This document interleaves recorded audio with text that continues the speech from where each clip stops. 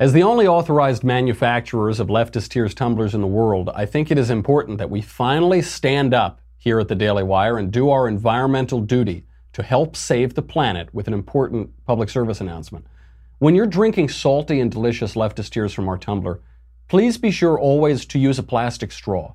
Maybe use 2 of them. For one, it will prevent the salty tears from staining your teeth, and that's very important. But 2, it will help to save the planet and shrink the non-existent garbage island in the Pacific Ocean while polar bears don't starve in the Arctic, fracking doesn't poison water wells, and electric cars kill people. We will analyze everything you know that just ain't so about mankind's impact on our natural environment. Then the Griffin family stops by to discuss giving birth to a baby in a Chick-fil-A restaurant in Texas on This Is America. That is the most America. I'm going to have to cancel this segment afterward. Finally, the celebrities gunning to take down President Trump in 2018 and beyond.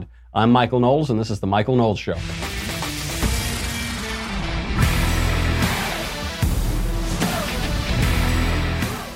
You know, when I was doing that setup, I probably should have had a straw in the Leftist Tears tumbler. Now my teeth are going to be all stained, and I won't be saving the environment. We have a lot to get to today. This is a lot of good stuff to cover before I get on my plane. Before that, though, I have got to thank a new phenomenal sponsor, Purple Mattress. Now, you might have seen I was on Fox and Friends this morning at the earliest possible time on Earth, so I didn't get to sleep a whole lot. When I do get to sleep, though, Purple Mattress is the way to go, baby. Purple Mattress is so good. If you're struggling to get a good night's sleep, you've got to try a Purple Mattress. It will certainly make you feel different than anything you've ever experienced because it uses this brand new material that was developed by an actual rocket scientist. Look, I'm a man of simple tastes. I'm easily satisfied by the best, and I need my tumblers to be designed by the geniuses at Daily Wire, and I need my mattresses made by rocket scientists. It's unbelievable. It's unique because it's both firm and soft at the same time. So it keeps everything supported while still feeling really comfortable, plus it's breathable so it keeps it cool. It ends up giving you this zero gravity-like feel, so it works for any sleeping position. You get a 100-night risk-free trial if you're not satisfied. You get a full refund, 10-year warranty, free shipping and returns, free in-home setup, and old mattress removal. What do you want? You want them to make you a sandwich too? This is a great deal, folks. You're going to love Purple. And right now, my listeners get a free Purple pillow with the purchase of a mattress. Go there right now, purple.com, promo code COVFEFE, C-O-V-F-E-F-E. Do it. I'll wait.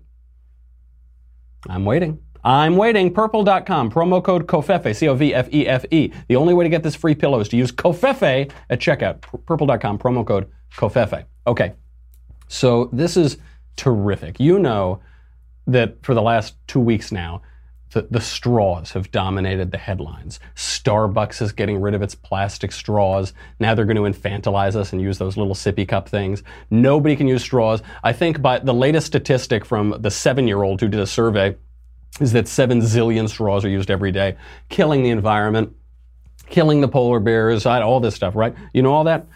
Not true. It turns out that banning plastic straws is bad for the environment. Right now, Starbucks is still going to be instituting this. I love these kinds of stories.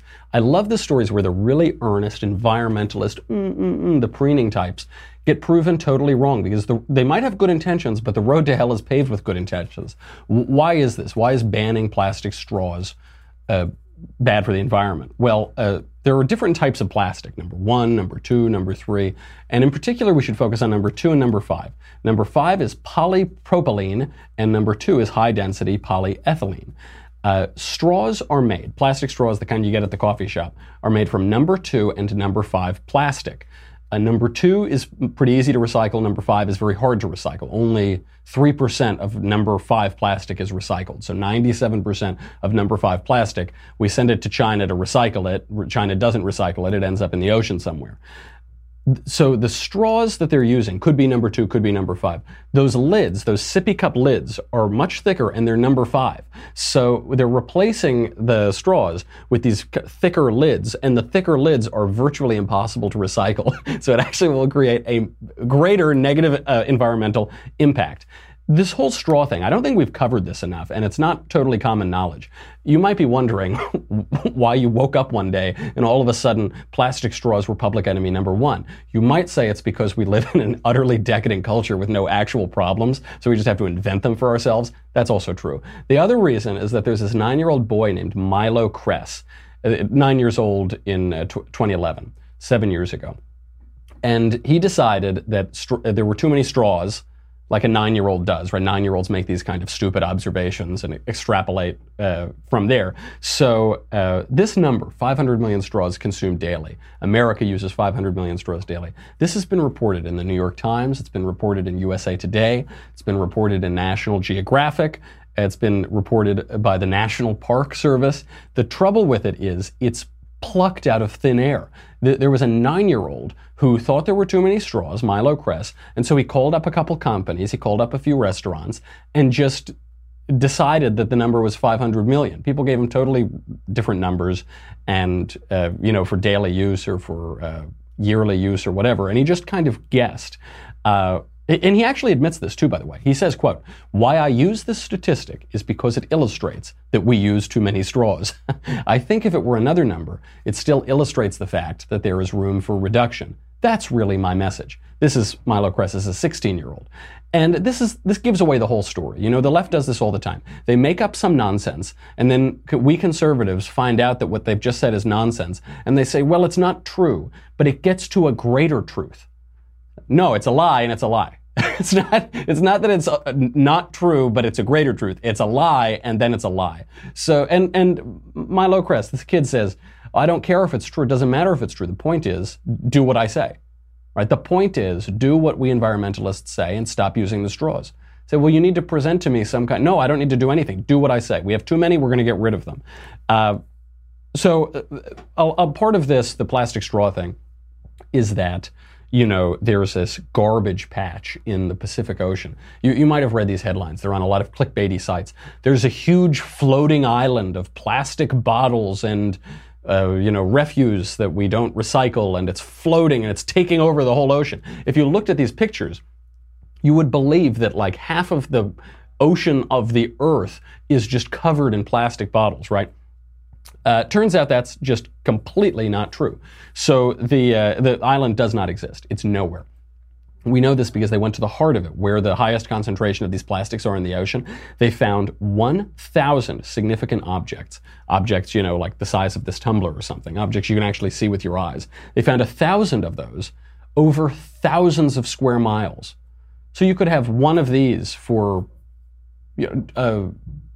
10 square miles, something like that, 8 square miles. Totally ridiculous. Now, you might be saying, well, Michael, you can be saying that. I believe you. It's not that I don't believe you, but I've seen the pictures with my own eyes. Those pictures are just fake. Those pictures are taken off the coast of Manila in the Philippines. It's taken off the coast of other South Asian and East Asian cities that are just dirty, that are just filled with trash. So it's true. I could take a picture from the dumpster downstairs. I believe by my 200th episode, that's where I'm going to be living. I could go take a picture of that and say, isn't this dirty? And then try to pretend like it's the Pacific Ocean. But it's not. It's just totally made up. It does get to a really important point with the left, though, which is that they because they control the narrative, because they control the culture, they put the image in your head. The image doesn't have to be true. The statistic doesn't have to be true. Another example of this is they say, before Roe v. Wade, 5,000 women a year died from back alley abortions. Now, the guy who started saying that, he admitted he just made it up. He just plucked it out of thin air. The actual number was like 20 or 30 or something the year before Roe v. Wade. 20 or 30, period. Not 20 or 30,000, 20 or 30 people. But you get these images in your head, these numbers, these pictures. A really great example of this, this one spread like wildfire last year, is that climate change is killing that polar bear. Do you remember that polar bear? I'll show you the clip. This aired on National Geographic. It's been seen all over the world. I'll narrate it for those of you who aren't watching. Here is that poor polar bear starving because of climate change. He looks so sad. He can barely walk. It says, this is what a starving polar bear looks like. Well, he's on his knees now. He can't find food. Where's the... It's all because of you. It's because you didn't recycle your plastic straws. This bear was spotted by National Geographic photographer Paul Nicklin on Somerset Island in the Canadian Arctic. I'm waiting for the Sarah McLachlan music to start playing. In the arms of the angel. He's rummaging through a trash can. Because of you, because you had to drive your Hummer.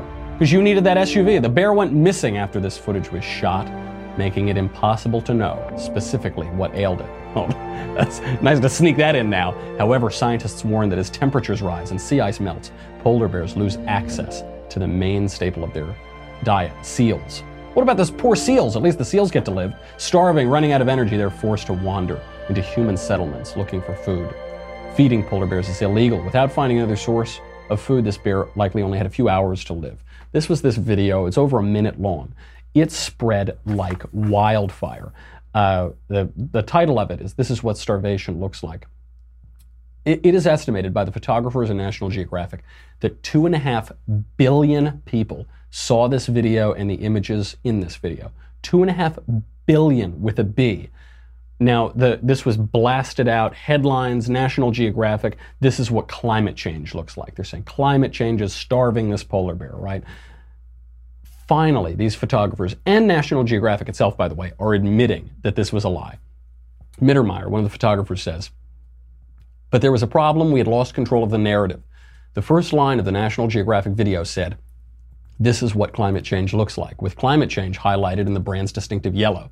In retrospect, National Geographic went too far." And what did Nat Geo say? They said, National Geographic went too far in drawing a definitive connection between climate change and a particular starving polar bear in the opening caption of our video about the animal. Yeah, duh. Animals can starve in the wild. That does happen. The plural of anecdote is not data. And by the way, if this were caused by climate change, if we could say definitively this is what climate change looks like, we would expect the polar bear population to be plummeting. Isn't that right? But according to the 2016 Scientific Working Group, right now on Earth there are between 22,600 and 32,200 polar bears. That's up from 22,000 to 31,000 in 2015, a year before that number was taken, and that's way up from an estimated 20 to 25,000 in 2005. Way up. Despite what the climate hysteria websites might tell you, all of the evidence points in the direction of the polar bear population being way, way up. And in fact, estimates from the 1960s said that at that time there were between 8,000 and 10,000 polar bears. So obviously that population has doubled, if not tripled, in the intervening 50, 60 years. Now, what the climate change people will tell you is, well, we don't know. We just don't know. We don't know how many polar bears there are. Stop saying the polar bears are increasing. And you say, well, you've just given away the whole story because you don't know, right? We can say at most that we don't know how many polar bears there are.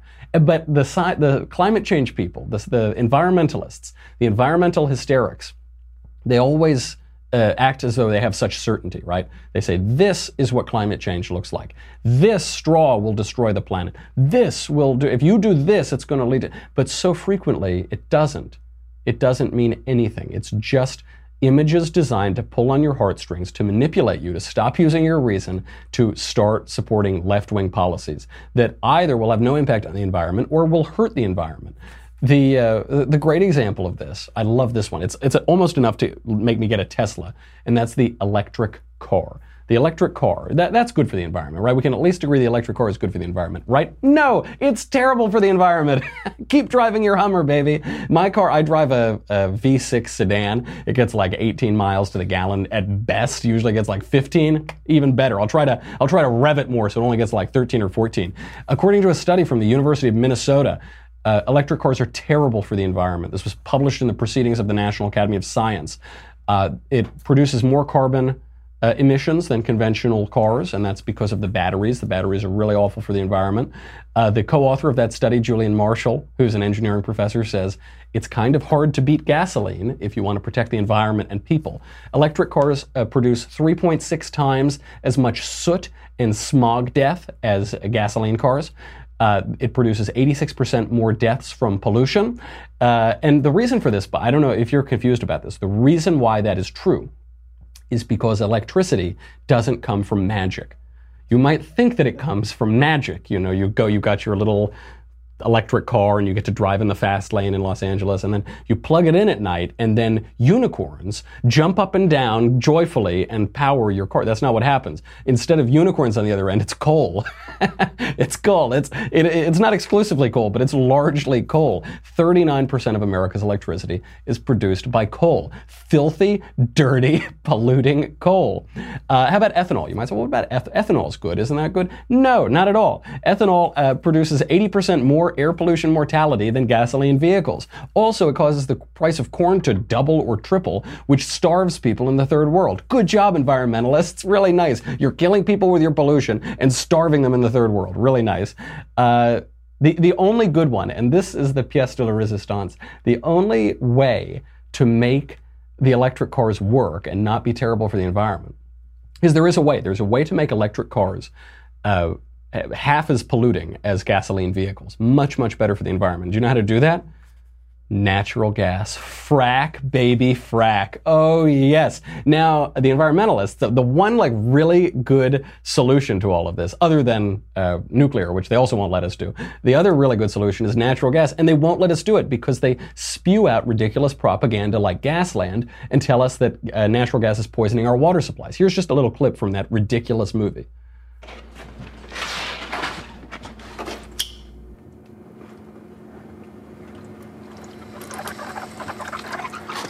Oh yeah, I saw it go up for a second. Yeah. We'll just give it a second here.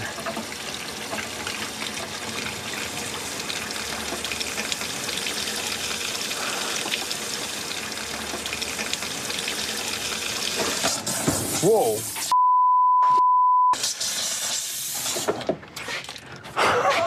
That's the best I've done.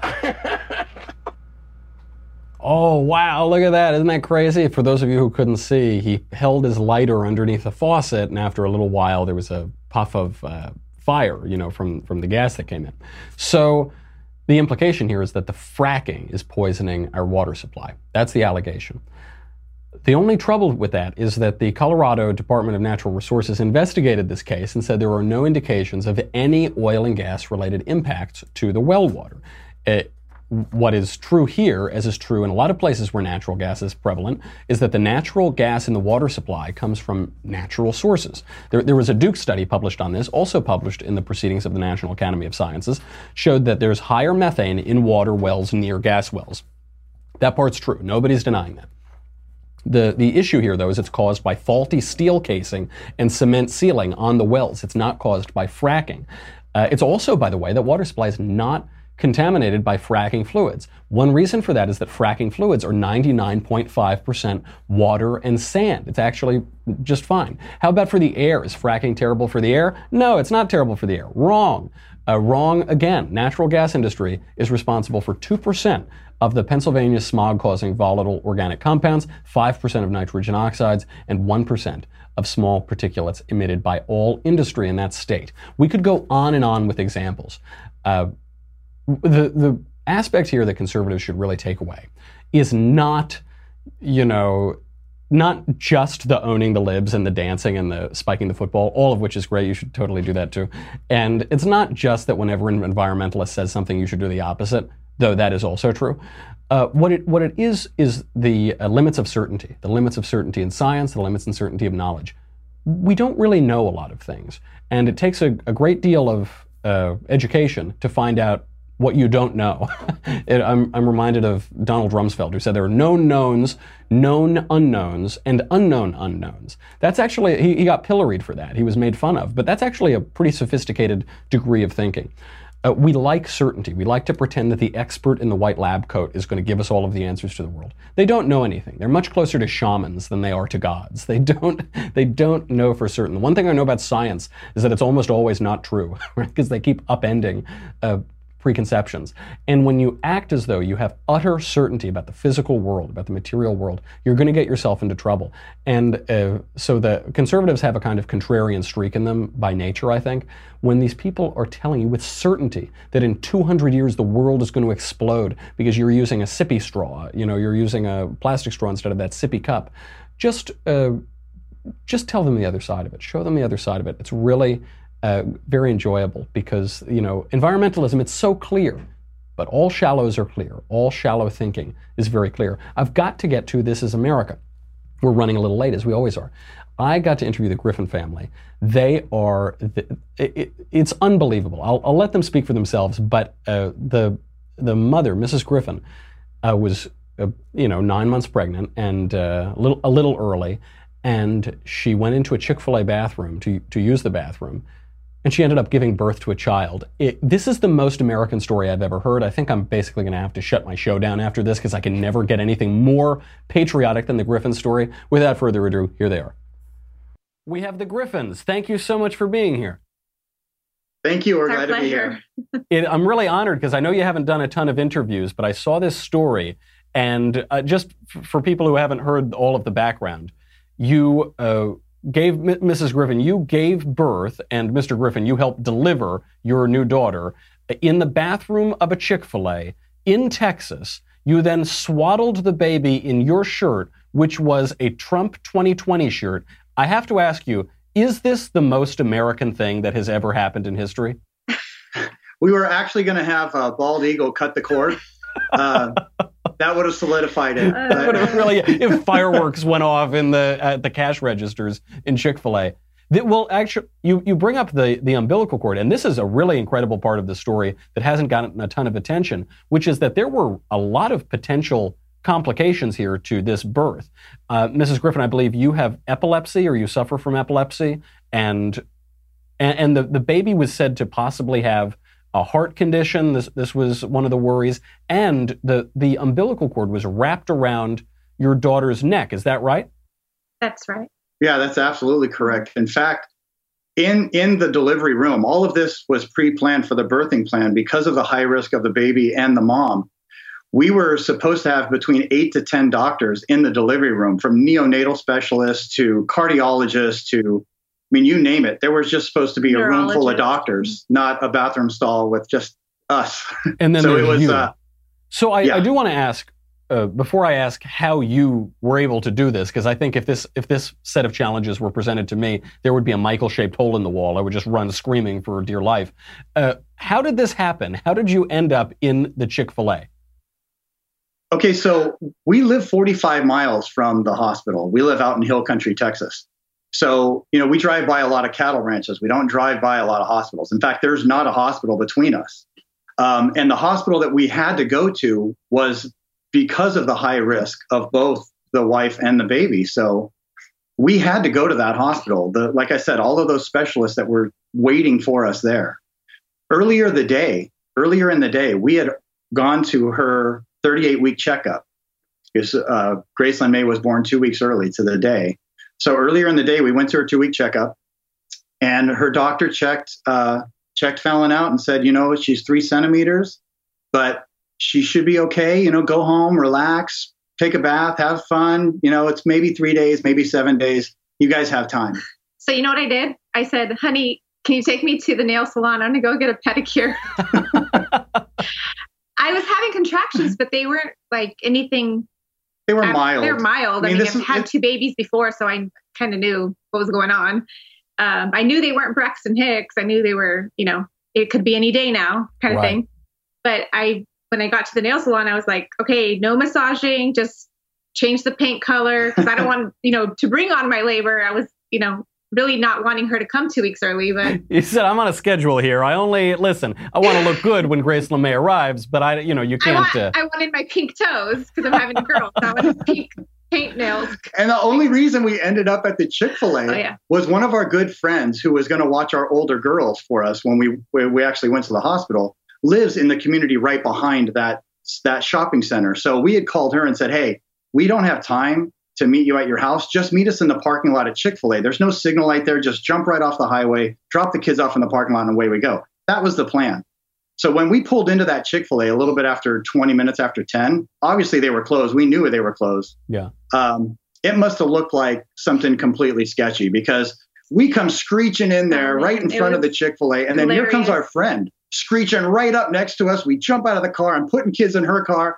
If I was in the Chick-fil-A looking outside, I probably would have called 911 then and said, we're about to get robbed because there's some sketchy stuff going on out front. It was so sketch. He's like banging on the door. They hadn't seen me yet. So they're like, who's this guy? I can only imagine what was on their looks. I'm about to have a baby. My wife's going to give birth. We've heard that one before, buddy. All right. Don't you try that one on us.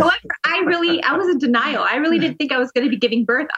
I thought I had to go to the bathroom. I was like, I think we have time to stop since Chick-fil-A is the only lighted place up in this parking lot. I'm like, let's see if they'll let me in. I have to go use the restroom.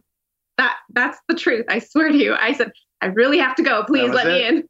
So then you go in. I assume, Mr. Griffin, that you did not join your wife in the bathroom. So you go into the bathroom. And then at what point do you know that you're about to have a daughter? Oh, sorry. Sorry. Once they opened the door for her, which the Chick-fil-A employees, here, check this out. The only reason why they were even there is the employees at Chick-fil-A, they were just waiting for their parents to come pick them up. That's it. So I don't know for a fact, but after hearing all this, I was thinking maybe they're underage or maybe they're not licensed or they're just teenage kids. They definitely were young because the looks on their faces were like, that is the best birth control ever. Yeah, that's right. We are abstaining from sex, probably after marriage too. Just it's over. So that's it. So you're in the bathroom. You're giving birth, and what I want to know is, Mr. Griffin, this is not an easy birth. I guess you've had a little bit of practice with this before. You've got a couple kids. Were you terrified? I mean, I would just be so. In the best of circumstances, I would be sweating bullets, sweating blood probably. In these circumstances, how did you keep it together? That's a good question. Well, I don't know how I kept it together. I just kept thinking, I thought I had to go to the bathroom. Apparently something else is coming. I was like, oh, this is happening. And so I, of course, I'm screaming, I'm in excruciating pain. And that's how I found out. I'm straddling the toilet. I mean, I can't physically sit down. My legs are giving out on me. I'm shaking uncontrollably. Yeah. And I realized, oh my gosh, this is happening. There's a head coming out of me. And I know it's like a TMI, but it was happening. I scream, and Brenda, the lady working that night, she's the drive-through director. Her name's Brenda Enriquez, to be exact. She, was manning her crew. They're like we said, they were closed, and so they were just finishing up their job. And she heard me screaming, so she's screaming for him. He doesn't even know his name. She's like, "Hey, your wife's screaming in the bathroom. Buddy. Yeah, go help her." Yeah, I had just kissed the kids goodnight and tried to calm them down a little bit because they were a little concerned. I just said, traumatized. Kiss them goodnight. Your guys are going to be fine. And then as I was walking back to the Chick-fil-A, I heard Brenda scream, "Your wife's in the bathroom," and she's screaming. So I run in there, and she had locked the door because that's what you do. That's what you do. The restroom. Oh no. Okay. Yeah. So we got the door unlocked, and when I opened it up, and she's in the first stall, which is the tiniest of them all. It's made for one, definitely not made for two, and a baby. To set the record straight, I did not choose the handicapped stall because I did not have time. Something was going to give. I didn't know what it was. I just thought it's very, very polite of you. You think, well, I'm not handicapped. I don't really need it. What if somebody else needs it? I'll use the small one. It's exactly right. It's exactly good intuition there. I don't know what I was thinking. I just really had to go. So all I could do was wedge between the toilet and the back wall of the stall and get into that back little corner there, and kind of assess what was going on. And I could just see the head crowning. And my wife was standing, and I told her, "Honey, we're going to do something great, but we're going to do it right here, and we're going to do it right now." Mm-hmm. So she put one hand on the side wall, and first her head came out. Before that, I was holding her in because my biggest fear was dropping her in the toilet. Right. And I had my water had broken the moment he literally opened the door, jammed in. Yeah. And so there was just no time for error. He, like he said, he came in, he wedged himself back there, and he was. Yeah, it was. I was the quarterback, and he was the captain. Yeah. I was like. I told her. I said, that hike. You were the CEO. You're the manufacturer. You were the whole. I just ran your shipping and receiving. That's all I did. Well, I just ran. It is really amazing to consider the mental states of both of you at this point, because Mr. Griffin, on the one hand, you're there, you're thinking, I'm the one who's not physically incapacitated. I've got to kind of manage this, control this, make sure that the umbilical cord isn't going to remain wrapped around her neck, whatever. But then, Mrs. Griffin, you are in basically the worst of circumstances to be doing this, and no drugs whatsoever, no pain medication at all. You are just going for it. That's correct. Not even a bed. Yeah. So she delivered standing up. Oh my God. Do you get a Medal of Honor for that or something? That is, we've all had to suffer through the World Cup over the past few weeks, the least athletic pseudo sport in history. Meanwhile, you're doing the most athletic feat ever to be done. You're up there like tap dancing while giving birth. Really unbelievable. Oh my gosh. So it was. So you do this, and the baby's fine. There's no worry of the umbilical cord or anything like that. How did you manage that? So what happened was, as soon as I saw that the head was crowning, that's when I yelled to whoever could hear, because there were no Chick-fil-A employees in the bathroom and I wasn't looking for them. I just shouted, somebody call 911 and bring me towels or something clean, whatever you've got. And like I said, the head stopped her at the shoulders because I could tell that the cord was wrapped around her neck twice and the baby's face was blue. So unwrapped the cord twice and then told Fallon, hey, I need 2 really good pushes. We've got to get her out of here right now. So she pushed hard and she came out. And I couldn't see anything, by the way. No, so she couldn't. I'm staring at the stall bathroom door. He's behind me. So I didn't want to alarm her that the cord was wrapped around the neck, because one of the big concerns with this pregnancy and this delivery was because of the epilepsy, lowering her threshold of having a seizure was a real danger. Of course. So I didn't want to put an extra stress on her saying, hey, the cord's wrapped around. I just told her, hey, relax for a minute. There's something I got to do. And got that done and just told her to push. And wrapped her up in my Trump shirt, which was highly appropriate. And I had no idea that's all I had at that time when she did come out. I had 2 paper towels and my Trump shirt. And that's how I dried off Gracie, is with that. And then the Chick-fil-A representative, Brenda, came back in with 911 on the phone, and she was going to hand me the phone. I'm like, you've got to put him on speaker. I need to relay messages to him. You hold the phone, please. Yeah. So she did. And so I was asking questions about, her being blue. I knew it was one of 2 things. Either oxygen levels were low or she was cold. And all I had was wet things. But really quickly after that, Chick-fil-A started bringing in some of the towels that they had. And let me tell you something. If you don't think that there was divine intervention in this whole thing, I'll just give you one little snippet. Those towels that they brought in, I was asking for warm towels, and they brought them to me, and they were brand new white towels, about the size of a kitchen towel, terry cloth, that were warm. And I thought, wow, that's awesome. They were microwaving them, putting them in, whatever they were doing. How resourceful was it? It turns out that Brenda knew that in one of their storage rooms was brand new towels, and just happened that day the air conditioning went out in that room only. So she went in there and there were nice warm towels because it was 104 degrees that day in San Antonio. They didn't microwave them. They didn't cook them or anything. There were nice warm towels sitting there wrapped in plastic. She just opened them up and brought them to us. All sterile.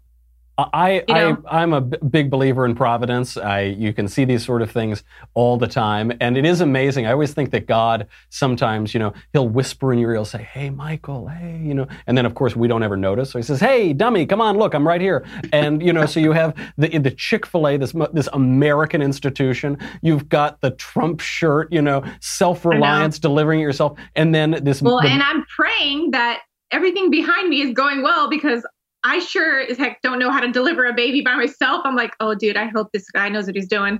Wow. But no, I literally, in all seriousness, I was praying, and I just said, please, Lord, give my husband wisdom and patience and strength. And I was just praying for everything, and just, of course, praying for this baby to in good hands to catch her. Yeah, exactly. I wanted her to cry because I didn't hear her cry right away, so I knew something was up when she wasn't crying. Oh, you did. So that was the kind of hint. You couldn't hide it forever. Yeah, something might be wrong.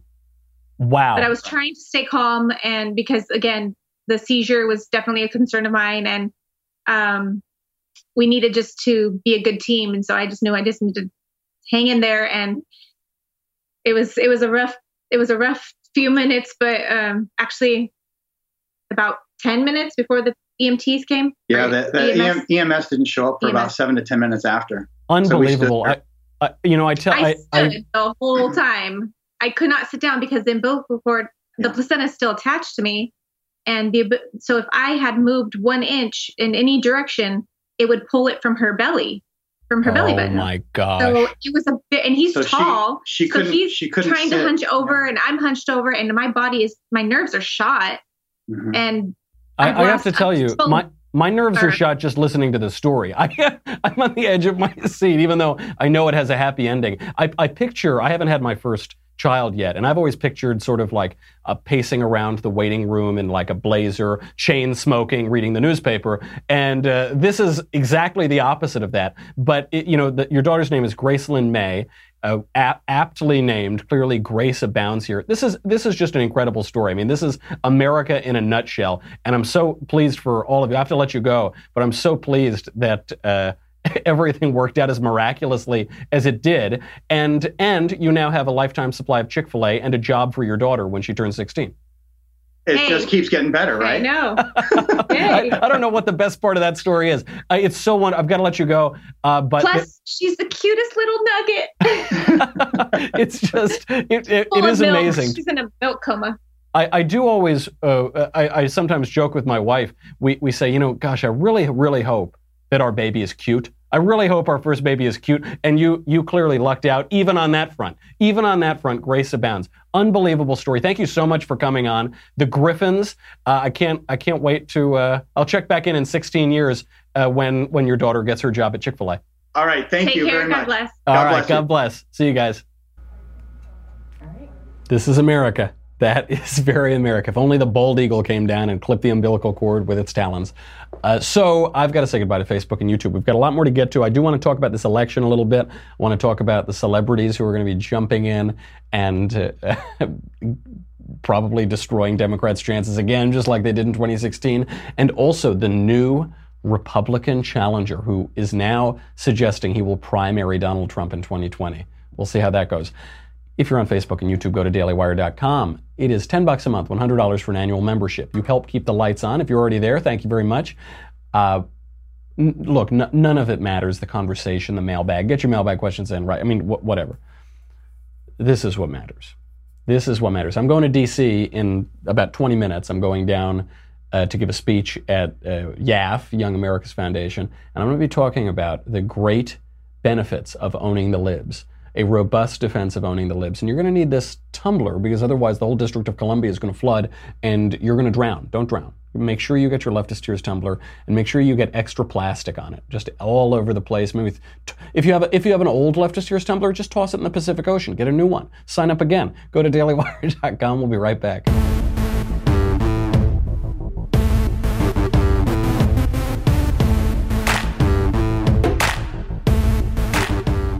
Okay, the election's back on. All the celebrities are coming out in force to stump for Democrats, just like they did in 2016. Womp womp.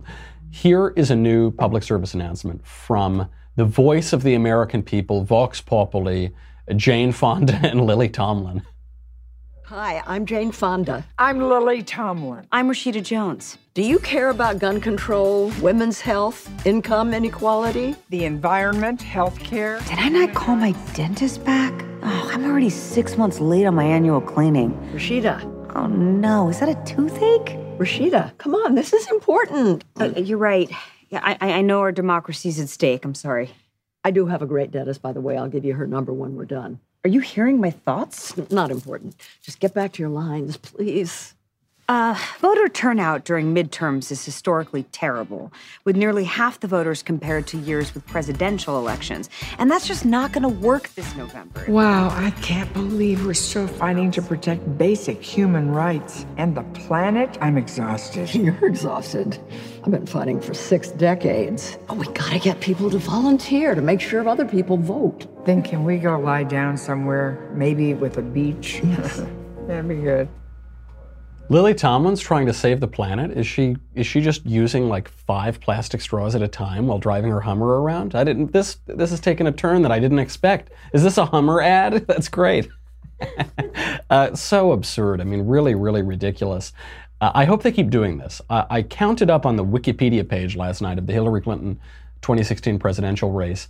I believe the number is 1,868 celebrities, athletes, actors, directors, musicians, endorsed Hillary Clinton in 2016. Nobody cares. Nobody cares for a few reasons. One, because we have other things on our mind, and two, there's not a celebrity disparity anymore. We have one of the biggest Hollywood celebrities not only stumping for us, but he's actually our president. We have him in the White House, and it totally nixes that. Also, Hollywood looks awful with all this Me Too stuff. You know, these people look really morally decrepit, and they haven't turned out good product in a long time, other than Mission Impossible 3. When Tom Cruise tells me to vote for somebody, I'll probably vote for that person. But all of these other people, I don't. Why would I listen to Jane Fonda? Jane Fonda's a traitor to her country who posed on anti-aircraft for the Vietnamese. Hanoi Jane. Who cares what they have to say? That is not a big issue.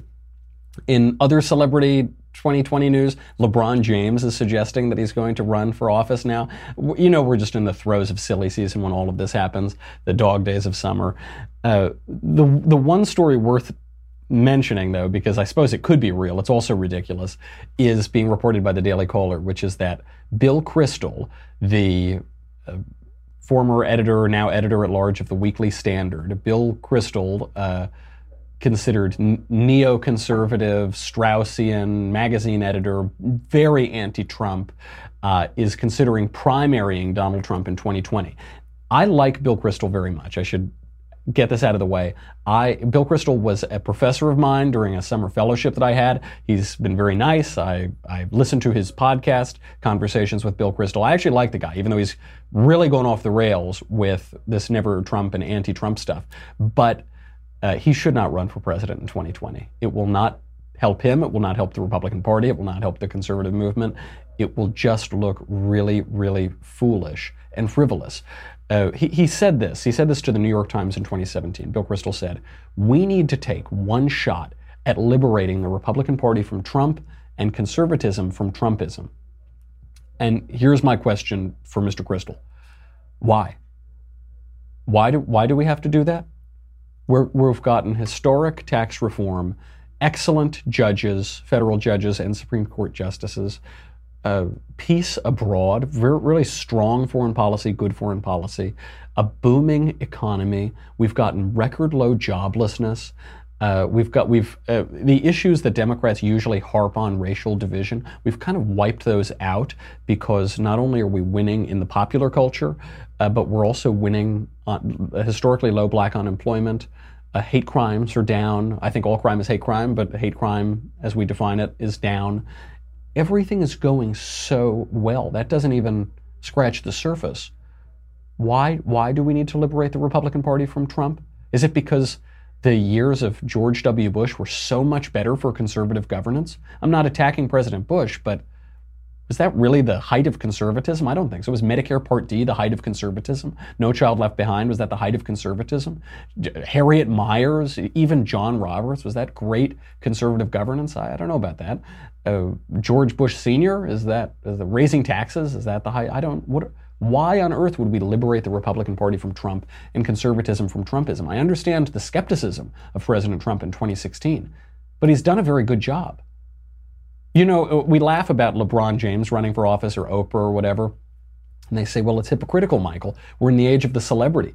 Donald Trump isn't qualified to be president, and I agree with that in 2016, but now he is.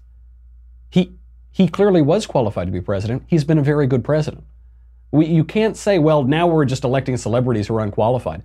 No. That could have been the case had Trump been a bad president, but he's been good. So I don't understand that. I think it's really navel-gazing. It's really ideological, really frivolous, really silly. According to the Daily Caller, Mr. Kristol is in Boston now. He's meeting with New Hampshire political strategists. He went to a New Hampshire political event.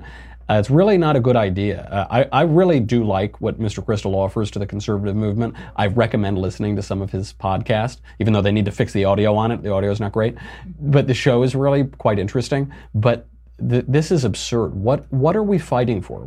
Are we fighting one another over how best to hold our teacup, or how to comport ourselves at cocktail parties in Georgetown? Is that what we're doing? Or are we fighting for liberty? Because if it's the former, then fine, attack Trump all you want. If it's the latter, get your priorities straight. What are you doing? What are you people doing? Because there are real issues that are being fought. Rich Lowry from National Review has an excellent column out about how the United States is now debating socialism.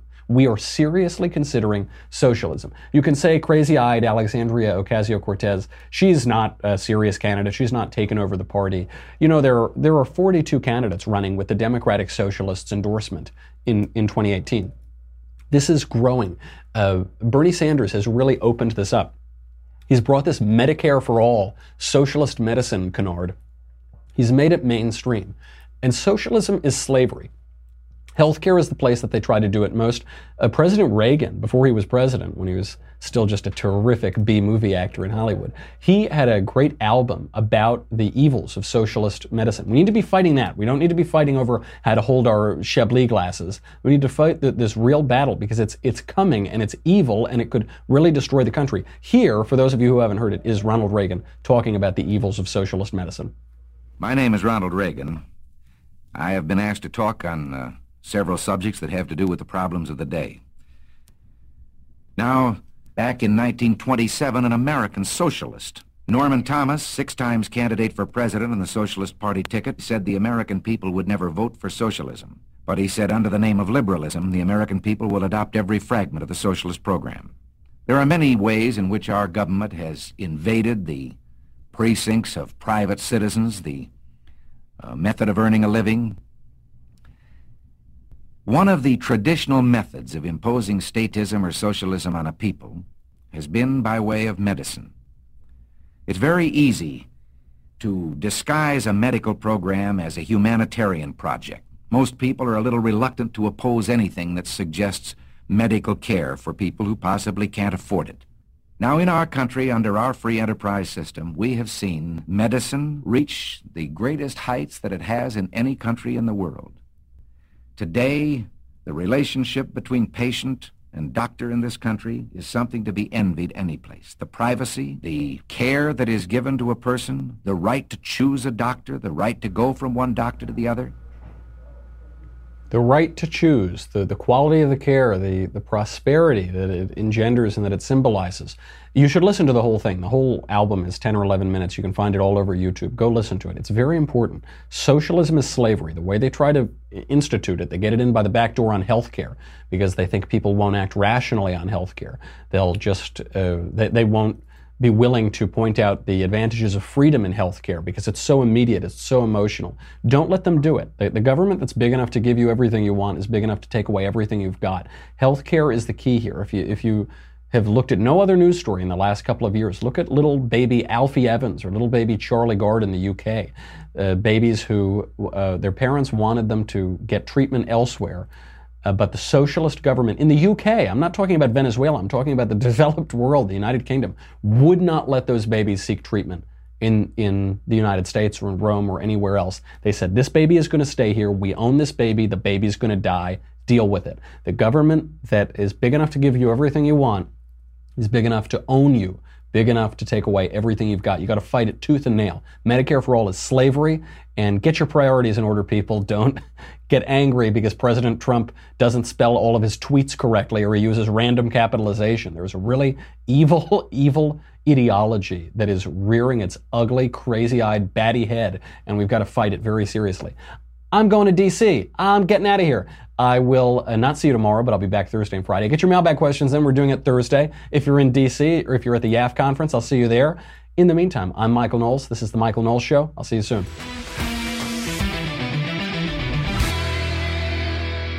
The Michael Knowles Show is produced by Senia Villarreal. Executive producer, Jeremy Boring. Senior producer, Jonathan Hay. Our supervising producer, Mathis Glover.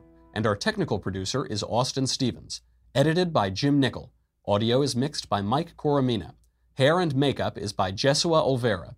The Michael Knowles Show is a Daily Wire Forward Publishing production. Copyright Forward Publishing 2018.